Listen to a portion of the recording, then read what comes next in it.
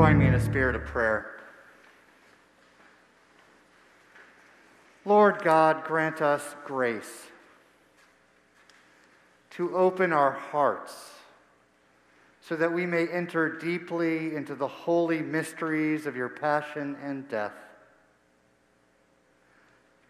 Grant us grace to bring our heartbreak, our grief, and our pain to your cross, so we may know that you share our pain. Grant us grace to hear in your silence,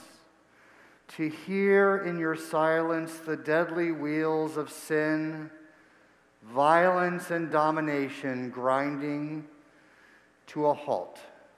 In Christ's name we pray. Amen. Please be seated.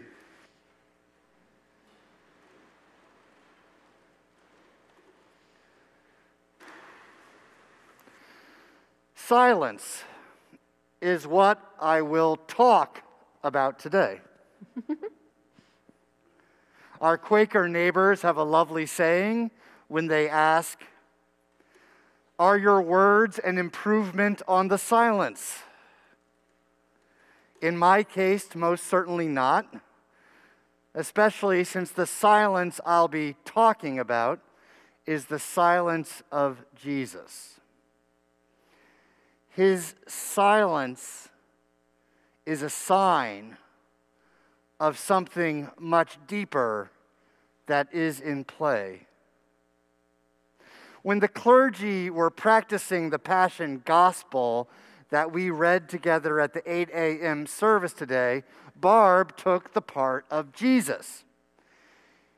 And then she immediately noted how little Jesus had to say. He is operating at a level deeper than words. Jesus is throwing his whole self, holding nothing back, giving his whole body into the deep programming of human sin. Jesus is throwing his body into the gears of violence, domination, and corruption that have been building momentum for millennia. Jesus, who is so strangely silent through the trial and crucifixion, is operating as the Word of God, challenging the corrupt, God-rejecting programming of sin with the deeper world-creating program of love. Authorities, religious, political, military, and the mob itself, which we will play later, play an unwitting game of mistaken identity throughout the Passion. They mock and torture Jesus, hailing him as the King of the Jews and the Messiah, tempting him to save himself, repeating the pattern from the wilderness temptation of the adversary, where the adversary tempted Jesus to serve himself and not the world, as if Jesus' life is for himself, as if Jesus' life is for his own pleasure, his own self-aggrandizement, and not for the world, for the healing of the world. This cruel, stinging, hateful taunting, which we can feel in our bodies, is ironic on a deeper level than the mockers know. They are calling him a fake king, when in actuality, Jesus is the sovereign authority sent by God. Jesus is the sovereign authority sent by God, a king, in other words. Jesus is the Messiah, the one anointed by God, a king, in other words. He is simply displaying his authority in his silence. because he knows that only the sacrifice of the cross will fundamentally and permanently override the deep programming, the systemic infection of sin and domination playing out around him and upon him. And if you minimize the role of sin in the world, this is not the sermon for you. We live in different worlds, I'll have to say. The work at hand does not call for a lot of words. It's a preacher's nightmare. This is the work of the embodied Word of God, who is written into the very molecules of creation itself, the Word that was spoken at the beginning of time itself and abides at the deepest level of God's beloved creation is at work. This is the logos of God, confronting the corrupt logic of sin and domination, to replace it with the foundational programming that runs through the heart of creation, God's program of love. What is our role in the silence? Our role is to bring our sorrows. We, too, have been caught up in the crushing wheels and cogs of human viciousness.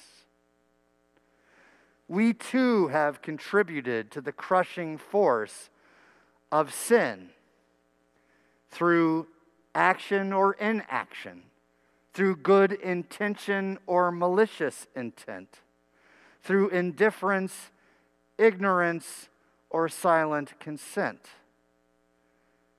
We bring the heartbreak and sorrow of all that infects our common life: patriarchy, misogyny, homophobia, racism, rampant, unchecked greed, normalized as a law of nature, corruption, nationalism. In the silence you may add yours.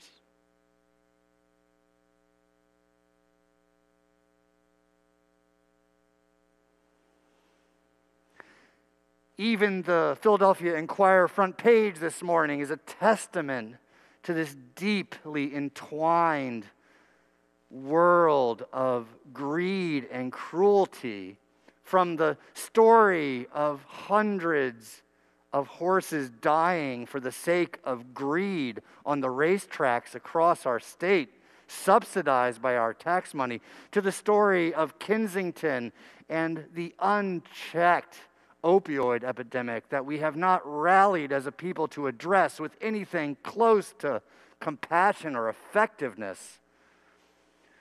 Read the paper and sorrow. Read the paper and grieve. Read the paper and follow Jesus into the silence. We bring the pain inflicted on us.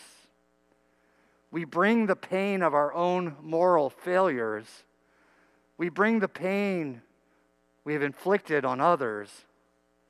The pain we have ignored or trivialized or silenced in neighbors near and far. We bring all of our sorrows, our grief, our loss, our hurts to the cross of Jesus. And Jesus reveals to us the cost of rejecting God. Yet even more and most miraculously, that our sorrow is shared by God. The grief that is in us is the grief that is in God. The heartbreak that is in us is God's heartbreak. The moral pain that is in us is the sorrow worn by the man of sorrows. This is our loss. This is the pain in our loving, and the cost of our unloving, embodied, embraced, and surrounded by the love of God in Jesus on the cross, the beginning of the unraveling of all that rebels against God. My invitation to you, to the whole parish here and online for this Holy Week is this: bring your broken hearts to Holy Week. I'm not going to say why or spell it out anymore. I'm not going to explain. I'm going to invite. I'm going to invite you to enter the experience of our Lord, the experience invited by his silence. Simply trusting that the deepest grace is at work in this sacrifice, beyond our feeble naming. Follow your grief. Abandon yourself to the mysteries of the Passion and Cross, and let Jesus, the Word of God, dismantle and transform the deep programming of sin we carry in us and between us. For this is what saves us. This is what sets us free. This is what relieves us from our burdens and grants us everything we need to be Christ's body, mourning, grieving, and celebrating in this world. Amen.